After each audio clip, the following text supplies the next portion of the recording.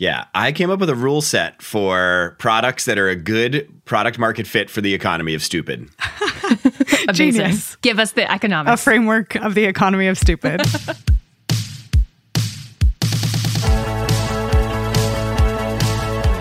Hey everyone, and welcome to Another Bite, the show where we rewatch some of the most innovative and most intriguing pitches from Shark Tank. I'm Jory Monroe, and I'm joined by Leslie Green. Hey, everyone. And John Dick. Hello. Today, we've got a product that sharks will want to take a bite of, another that's trying to make mosquitoes go finito, and finally, we've got a company that brings cat memes honestly to its whole new level. But first, hey, we've got bills to pay. So here's a quick word from our favorite and, well, our only sponsor. Ouch. Growing pains hurt. And when you're a marketer trying to generate leads for your startup, you know the pain all too well. Thankfully, there's HubSpot for Startups. It's a special program that gives startups discounts on HubSpot and so much more. But first, let's talk about the platform. The platform unites your entire front office, from marketing to sales to support. The platform that streamlines your support tickets, generates more leads, and increases sales. The platform that scales right along with you. HubSpot for Startups has it all. To see if you're eligible to save on HubSpot, visit HubSpot.com/startups. So first up in the tank, we have I Want to Draw a Cat for You. And yes, that is the name of the company. I said that correct. It's both memorable and, as this pitch would show, it comes with its own dance move. So I Want to Draw a Cat for You comes to us from Steve Gadlin, and he's asking for $10,000 for a 25% stake, which shakes out to about a $40,000 valuation. And what's so interesting about this company is, you've got Steve, he's a dad, he's a husband. In his own words, he's living his normal life, building websites and staring at code all day. And insert, I want to draw a cat for you. So he comes into this pitch kind of doing this like side-by-side dance mood gyration and starts singing his pitch. And the good news here is like the product very much matches the brand, right? Like what he says is what you're getting. So his entire business is that he essentially is making like the most charming cat drawings you've ever seen. He sells them for just under $10, and you send in Steve like your desired cat, whether that's fighting a T-Rex on the moon or, just swimming in a bathtub of money. And he draws this wonderful cat for you and sells it to you. And yeah, that's the business. It's so pure. I love it so much. And it just reminds me that you can sell anything. When you feel like fair. I may not be skilled, I don't know if I could start any type of business. This man is making money doing something he loves and brings him so much joy. That was my first hot take. Like, who amongst us does not still have the I Want to Draw a Cat for You jingle in their heads? It is just ringing through my head right now. I want to draw a cat for you. I want to draw a cat for you. You can't not dance. And your shoulders start going. And he's doing it on stage, and all the sharks are all of a sudden doing it as well. Like, he's got an earworm of a jingle right off the bat. I know Steve. Gadlin. Do you? Stop. I do. So Steve is an improviser in Chicago. He's a hit maker. He's made show after show after show in Chicago that are just so funny. He is right when he says that he's an ideas guy and that there's an economy for stupid. I love the concept of the economy for stupid. Let's be clear here. Like, these aren't photorealistic cats. These are completely cartoons. They're memes, right? Like, they're early version memes. Exactly. To your point, Jory, these are not detailed cats, but it is like serving and it's making people happy. When I think about like why this works, I think about the customization of the product, the low price, low risk, straight up the product elicits emotion. Makes you smile. There's so many factors that go into something being successful, but humans are really driven by emotion and purchased by emotion a lot. And those were some things that stuck out to me as like, this seems ridiculous, but here's why it works. Yeah, I came up with a rule set for products that are a good product market fit for the economy of stupid. Genius. Give us the economics. A framework of the economy of stupid. Rule number 1, people absolutely do not need this product. That has to be rule number Fair 1 enough. of the economy of stupid. Rule number 2, it has to be a worst version of something normal, okay? Rule number 3 has to be cheap enough that tons of people will buy it. And rule number 4 is that people will tell their friends about it. I think those are the 4 core rules of the economy of stupid. And the list that I came up with that check those boxes include things like the shake weight. Good one. Chia pets. Chia. The whole adopt a star program where you could buy a star in outer space. Completely unregulated too. And cryptocurrency. Bold. Those are the things I came up with. You absolutely crushed. This is textbook economy of stupid. When are you going to write the book, John? Okay, so if we have this framework, let's talk about how this company fits each of those bullet points then. So what was the first rule? You absolutely do not need this product. But I need it, John. No, you do not need it. You want it, which is more important. My fridge has never seemed so empty, John.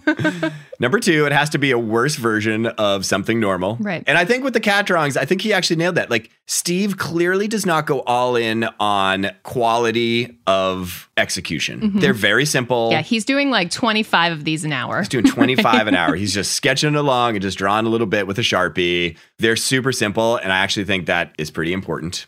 Has to be cheap enough that tons of people will buy it. Fair enough. $10 price point for a customized piece of art. Yeah, $9.95 is not bad. And then people will tell their friends about it. That last one is huge. And I think we've talked about this in past episodes where building a community and a community that's ready to advocate for you is such an essential part of when we think about like the flywheel of keeping that going, because you need people to tell other people about it, especially if you are not having a ton of marketing budget, all that stuff. You've got to find a reason for people to like spread the word organically. This is a pre-Instagram product. So it's like easy to look at now and be like, oh, of course, people would be tagging their friends. Everyone would post their cat. Like, it'd be so funny. This is pre-Instagram. It feels actually like he was maybe a little early in terms of product market fit, and that it would potentially be more successful given the way that social took off from like 2015 to 2020 versus back in 2010. Yeah. And I think what's interesting is he was a web developer and he posted all these pictures on his website. So he was even in a better position because, you know, that was his owned traffic, owned audience coming to him. It's true. You know, when you think about Instagram and Facebook, you're renting space. And, you know, tomorrow Instagram should be gone. And for any marketer thinking about building a community, you've got to figure out how do you take your community elsewhere where you can own the distribution? You know, I think, Leslie, your advice about building an owned community versus like a rented community is extremely valuable advice for the marketers who are listening. I do think for a product from the economy of stupid, I think I'd probably worry a little bit less about owning my community, because I think the things that matter most in the go-to-market is actually like speed to market and speed of diffusion of the meme into the world. Like, I don't think Steve envisioned that he would be drawing, 1,000 cats a week for every week for the rest of his life. I think he thought this was definitely something that would pop off, bring a lot of joy to the world. Maybe he'd make some money on the side. Got to know Mark Cuban doing it. So I would say I would prioritize probably an earned community over an owned community for a product like this, because I think speed and network effect matters more, and building that stuff takes time. How do you actually scale this? Like, how can you make more money if you physically can't draw more cats? Leslie, Steve's way ahead of you. So I bought a cat before. Have you really? Yeah, of course I did. And in the email that he sends when he says your cat is complete and he links you to the picture of it, he also mails it to you.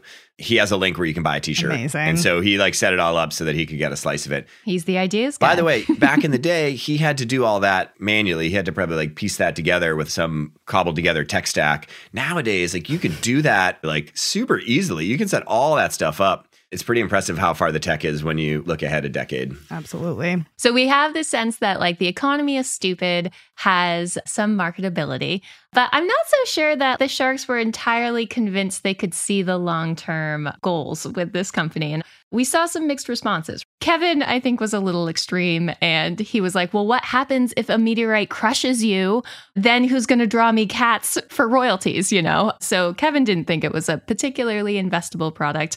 I think Steve had one of the best takedowns of Mr. Wonderful I've seen on the show. I was so proud of him.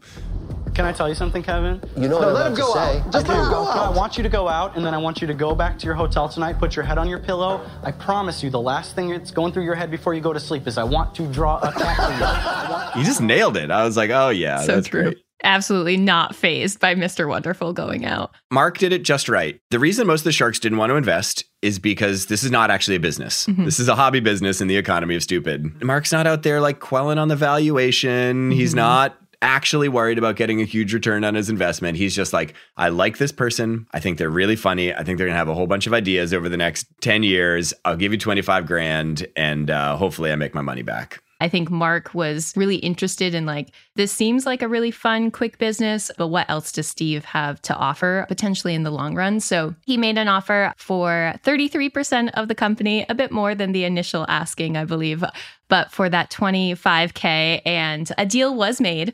But I think the most delightful part is when the sharks kind of join in on some element of the pitch, and seeing Mark go up and do the I want to draw a cat for you dance was like chef's kiss of the episode. I saw he was booked out for a whole year to draw cats. And I think his prices are up to $25 now per cat. So inflation. So to kind of put a final spin on I want to draw a cat for you, definitely still in business. You can actually still buy a cat from Steve if you so desire. You might be on a waiting list, but that's okay. Greatness can wait. In 2015, Steve actually had to close down his business because he had so many ideas that he had TV shows coming out. But thankfully, he did revive the business back in 2021. And as of today, has drawn over 21,000 cats. So There's clearly a demand for this product. But part of the reason there's such a long waiting list is now he's focusing on drawing one cat per day and giving all the money to support artistic creativity. So ends with a happy note for Steve, and you can still buy a cat, which is great. That's like 21,000 smiles. What a cool impact. Go, Steve. Next up in the tank, there's Kinfield. And Kinfield is interesting because it's trying to tackle a problem that's actually making a lot of people frown, apparently particularly in Minnesota. I've never been to Minnesota, but apparently there's a proliferation of mosquitoes. They joke that it's the state bird.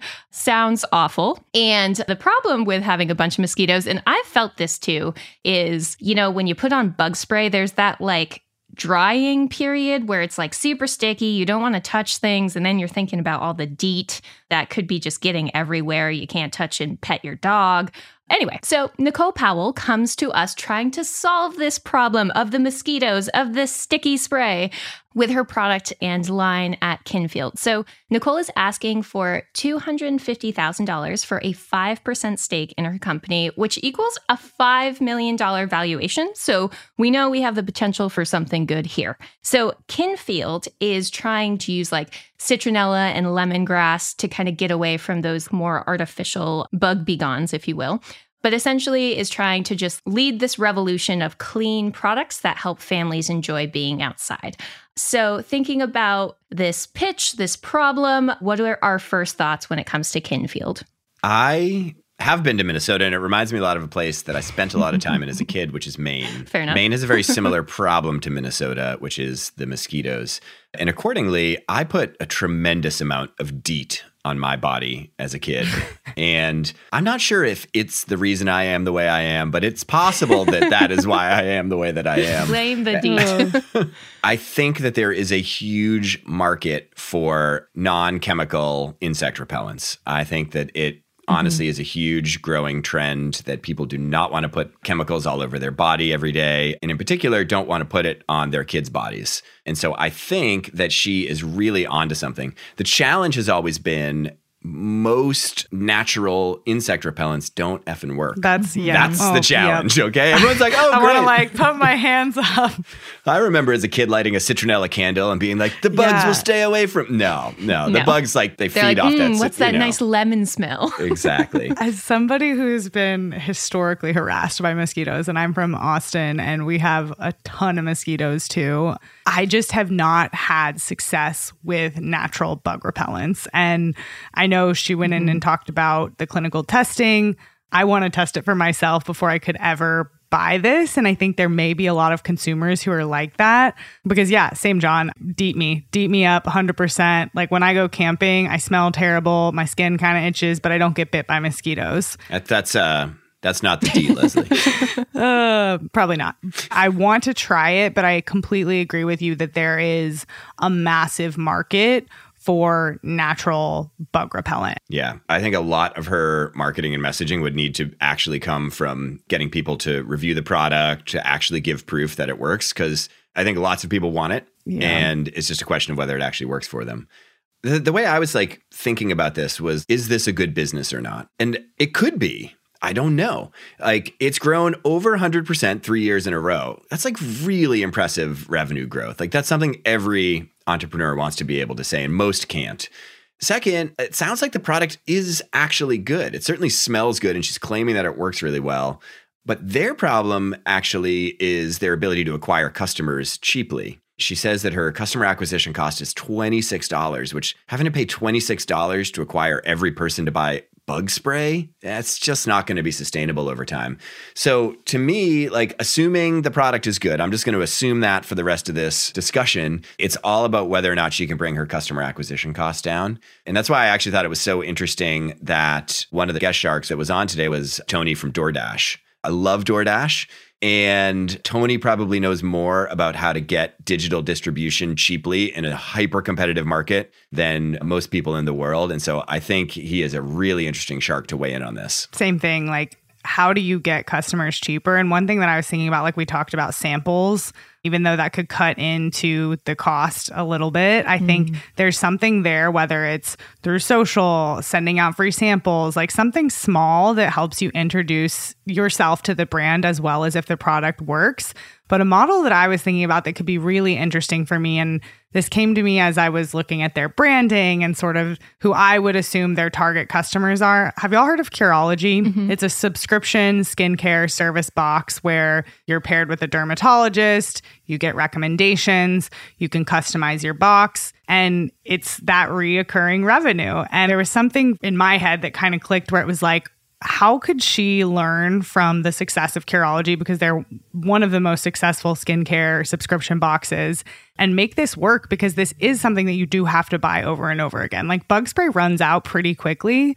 And so to me, I was thinking about, you know, you get the free sample, you get somebody in to see if they actually like it. Then you find a way to make a custom subscription box. She's already built a really seemingly loyal community on social. And so to me, you leverage the box subscriptions. You continue to build that community through what we were talking about, John, the reviews, actual videos of people using the product, showing the product out in the world. And then you've got that base of user-generated content to continue that cycle. And so that was one thing I was really thinking about, that she could maybe find a way to get that acquisition cost down lower. But I don't know if, John, that speaks to you or not. I always worry. I worry about sampling, just because it is expensive. And right now she has negative margins. And so her ability to properly run that sampling strategy could be challenged. But I think you're getting creative trying to overcome this challenge of people kind of need to like see it and feel it and try it to believe it.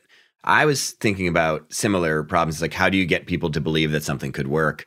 I know this strategy is a little outdated now, but I was a little bit like, isn't this just straight up like a mommy blogger play? Like, is this not just like, how do you get on every mommy blogger's summer list of essential products? Yeah. And so when it comes to sampling, Leslie, maybe you don't do broad mass market sampling. Maybe you actually just do sampling for influencer gifting and then put all of your marketing budget into influencer. And, you know, I think it actually could work. Yeah. If I were her, I would focus a little bit more narrow to start, which is like, how do I just like figure out what my one or two core personas are? I got to imagine it's moms is probably the biggest persona there, both because they're women and women tend to care more about their skin than men. And number two, because they might care more about not introducing chemicals into their household as much, and just go like super deep on those communities and find ways to get there. Yeah. The influencer gifting is really interesting when you find that like very core target. Now in this world of TikTok, Instagram, you need somebody to say like, build a 8-second video that are here are my 3 summer essentials. They see the packaging. That's what I'd require. Yeah. I think there were a lot of these boxes that came along that just put a bunch of like random stuff in for you to try. And that's definitely an interesting way to get distribution.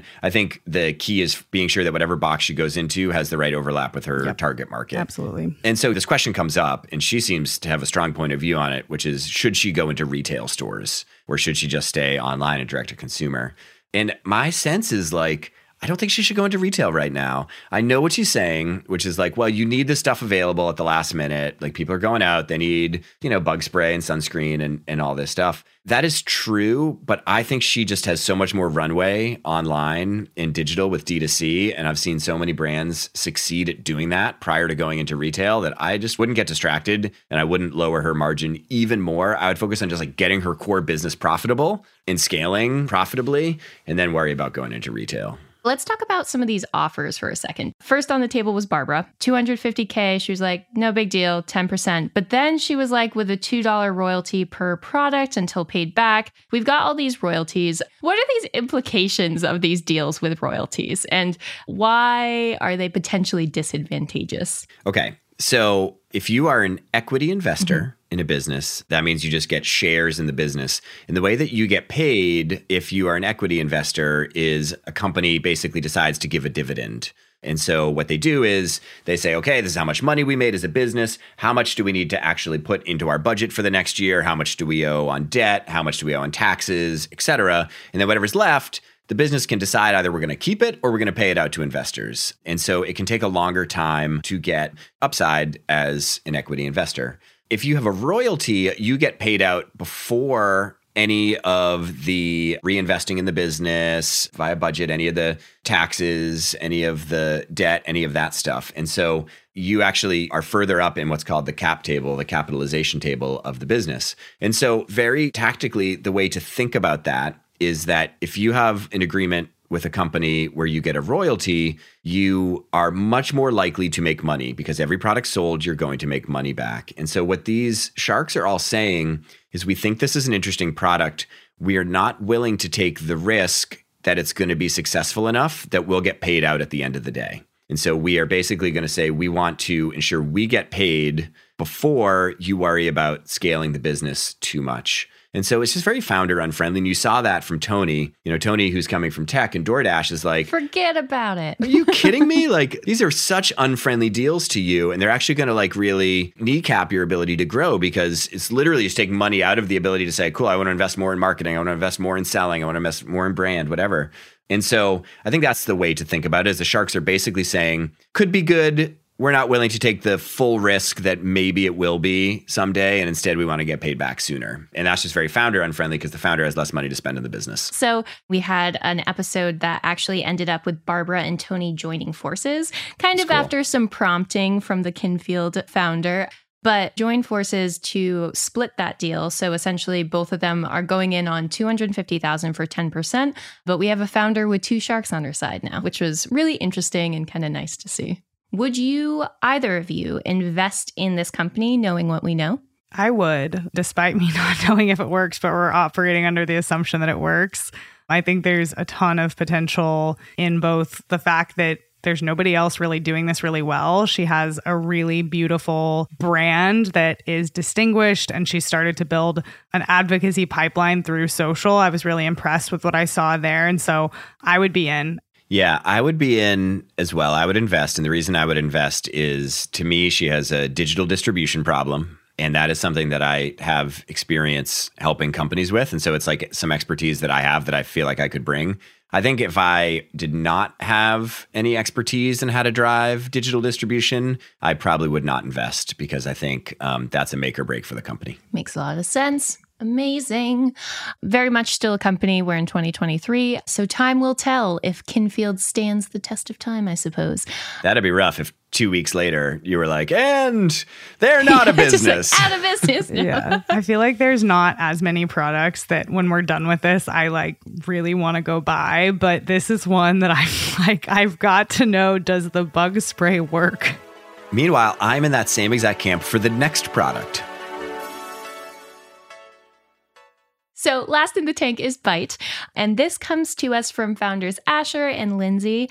They are seeking a $325,000 investment for a 5% stake in their company, which shakes out to a $6.5 million valuation. So this pitch was interesting because we got a bit of a history lesson. How have we been cleaning teeth as humans for the last thousands of years? So learn some fun facts. Apparently, we started with like ox hooves and bones. Bones. I'm still using bones. You're not using bones? Eggshells too. So we started with ox hooves. We somehow, in like the Victorian era, made it to like eggshells, which I was just thinking of how abrasive that would be. And we land on toothpaste, which provides its own set of problems, right? Because it produces a lot of plastic waste. There's a lot of preservatives in toothpaste that we end up swallowing because it's involved with brushing your teeth.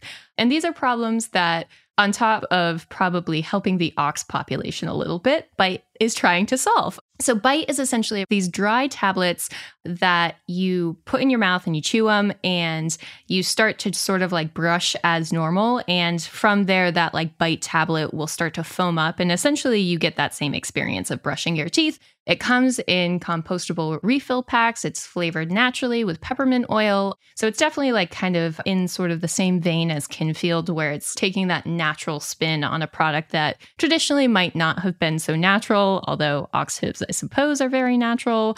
So thinking of our pitch and the information provided by both of our founders, what are we thinking of Bite tabs and this spin on toothpaste so far? Yeah. So as soon as it came on, I was like, oh, I want that. I definitely want that. I think that it's just a rising tide, similar to Kinfield, in terms of consumers caring deeply about this and wanting to go a different path and thinking like, why is it that I'm throwing all these toothpaste tubes away? And I think that what's really interesting about the Bite product is that it does that, but it also just comes in a form. It makes it easier to travel with, a whole bunch of things like that. Similar to you with Kinfield, Leslie, when I saw Bite, I was like, I want to buy this product. I think it is really interesting. When thinking about how to market it, though, I was a little concerned. Do you think there's like an educational gap? I was thinking, I am a little skeptical of this product because I don't know how to use it. And like, I'd probably use it the first couple times like completely wrong, just knowing myself. Because it's so different, do you think that's an advantage or a disadvantage? Well, I think they certainly named the company appropriately to help people understand how to use it. Just bite. Got it. Okay. Just bite down on the tablet. Got it. So on the education side, I think you are right that getting people in the mass market to change their behavior away from something that's extremely well established is just really, really hard. And I don't think a single company can do it alone. I think what Bite has to bet on is that they are entering a market of people who care about this and are self-educating on it, and that the size of that market is growing every year. And I think that is a true statement. I don't have any stats on that, but I think that is a true statement that more and more people every year, particularly as a younger generation who I think, based on most of the surveys I've seen, the number one concern and priority for the next generation of consumers is the environment. I think they are self-educating on this and are going to care deeply about it. So to me, it's like they're a product that they're trying to get really well positioned in a market that's going to grow for them, which means the education they individually have to do, I think, will be a lot less. Yeah. I think one thing I'm thinking about too is in terms of price, it's expensive. And I think thinking about the broader scope of consumers who are more value oriented, how do you get them to even consider buying this? And I think she needs some of these bigger companies to try this, to innovate on this, for her to ever even have a chance to win over more of the value-based consumers who do care about the environment, but I still like my $2 toothpaste I can go grab at the store. And I think having some of those bigger companies trying to do what she's doing could actually be beneficial in the long run, just to get the education out there. Yeah, unit cost is high. Question is, there's a follow-on question, which is, what is your willingness to pay for this? And I think what you were calling out is that there's a pretty big gap between people who say they want this and what the willingness to pay is versus mass market goods. And, I do think as values take hold in a market, I think willingness to pay rises for those things. It's just a question of how quickly. It's certainly made worse by a bad economy. A product like this does very well in an economy that is good when people have excess capital. But when you look at your household budget, because inflation is up and people have lost their jobs or wages are flat, whatever, you start to be like, well, how much do I need to spend on toothpaste and how much do I care? So I think that is one of the challenges for them. There are two things that really worried me for this company. Number one is the competition. I just tried to think about how do you win this market? I think you have to spend a pretty solid amount on brand or have a really incredible community that will go to bat for you all over the internet. I think that both of those things take speed and they're just expensive to do. The other thing that really worried me is the guest shark on this show was Katrina Lake, the co-founder and exec chairperson of Stitch Fix, which is one of the great subscription services of our time. And she almost immediately was like, I'm out on this product. And I was like, oh no, like you are so knowledgeable about how to like win with consumers in this space. Boy, am I worried that you are dropping out right away. So those are the two things that worried me. So as the sharks sort of started to peel back the layers of like what's going on at Byte, there was also like the desire, it seemed like they had started on Amazon and like then took their products off Amazon. What did you think of that decision to sort of take your product off arguably one of the biggest online marketplaces? I don't know if y'all have changed in this way, but for me, like Amazon is where I go the first time I think about any product I want to buy. I looked this up. Do you know the percent of consumers who start a product search on Amazon in the United States? I would say 70%. Nailed it. Really? Somewhere between 65 and 75%. Amazon psychic over here. So here's the thing. They can stay off Amazon if they want to lose. John, it's just like so straight. It's like, yep, well, if you want to fail, you can stay off Amazon. The reason they want to stay off Amazon is the following. And these are like, in theory, good reasons. They just, unfortunately, the scales are tilted too far against them. They don't want to be on Amazon because when they go on Amazon, the price and competition issues that they have are going to be brought to everybody's forefront of their mind because they have a largely undifferentiated product. So people are going to go on Amazon, they're going to search for Byte, and there's going to be a bunch of sponsored posts for competitive toothpaste pellets at the top. And then there's going to be Byte, and then there's going to be a competitive and a competitive and a competitive. And people are going to say, oh, what's the difference between these? And say, oh, that one's cheaper. And so, I think they say it's because they want the customer relationship. And if you sell on Amazon, you don't have the customer relationship because you don't do fulfillment and all this stuff. And I think, by the way, it's great if they can get direct to consumer relationships, and it's super cheap and easy for them to do all the fulfillment and all of that through platforms like Shopify. But I think that they just have to go on Amazon and that they have to just deal with the fundamental issues of the fact that it's a very competitive market and consumers are price conscious. I think that they just have to tackle it. Do you think there's another retailer that could be comparable? I'm going to go back to the Curology example again because I've really been interested watching them grow as a company. I'm a consumer of them myself, but they recently launched in Target. So they were direct to consumer. You couldn't buy them in a store for the longest time, but they're non-prescription products you can buy. Like I've watched them increase their product line. They've added lip balm and skin patches, and now they're available in Target. And to me, that felt like the perfect matchup of retailers. And even with Byte or Kinfield, Target to me feels like the consumer that is looking for some of these newer, trendier, eco-friendly products. So I don't know, John, could they win anywhere else, or is it only Amazon? Well, two potential issues that I can see. Number one is that the big box retailers have deep relationships with Procter & Gamble and General Mills and all these companies. And P&G, I'm sure, pays so much money to Target every year for good placement and stuff like that. And so it is true, in a world where they are particularly unique and differentiated, they might be able to win there. But I imagine as soon as P&G launches their like natural pellet or whatever, they're going to have the prominent placement on the end cap. So I'm not sure how long it'll last. And I think still more and more people are just buying this stuff online. They want to just subscribe to it, just get their toothpaste pellets every month. I was just going to say, it's interesting. I did a little research, and both Byte and Kinfield are actually sold in a store called Credo Beauty. Their tagline is where all beauty is clean beauty. And it, to me, seems like a clean beauty retailer, specialty store. They have 11 stores. I did a little research. I love, we're always just like, do. And guess who's on Amazon now? Stop. Byte. Of course they are. They have to be on Amazon. Leslie, when 70% of consumers in your market start a search on a platform, you just don't have a choice. If your business can't survive in that environment, like you got to deal with the root cause structural issues of that, which is either price or brand or whatever, and you've got to find a strategy that can overcome that. This is your classic, did not want to come on Shark Tank actually to raise money. They wanted to come on Shark Tank to get their brand better known because they're in a hyper competitive market and need to get on Amazon and win. And they want to be able to say they're the Shark Tank brand. Yeah. So let's talk about those offers. Never let it be said that these founders didn't have a clear idea of what they were asking for, because this was actually a product that ended up with no deal. So knowing what we know about Byte and knowing that they didn't actually walk away with a Shark Tank deal, would you invest in the company? I wouldn't invest, but I would potentially be a consumer. Fair enough. I love that they're doing amazing things for the environment, but I wasn't sold the way I was with Kinfield. So, got a bit of a company update for you. Yes Bite is very much still a company. So, as of June 2021, the company is actually still 100% owned by the two co-founders, which is really respectable. Their annual revenue has skyrocketed to about $10 million a year. Wow. So they are not taking chump change. They are doing pretty well. And yes, as John says, the company has caved to its customers and found its way back onto the pages of Amazon. Definitely still a company, definitely still trying to innovate in the toothpaste realm. So before we close out, I did have a question for you two.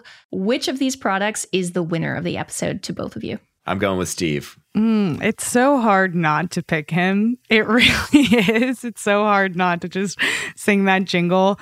But I'm going to go with Nicole from Kinfield. I really want to see this. I would love to see myself replace Deet. And if she can make that happen, I would buy it. So for me, I hope Nicole is successful and she is the winner for me. I still have the jingle in my head for I want to draw a cat for you. I want to draw a cat.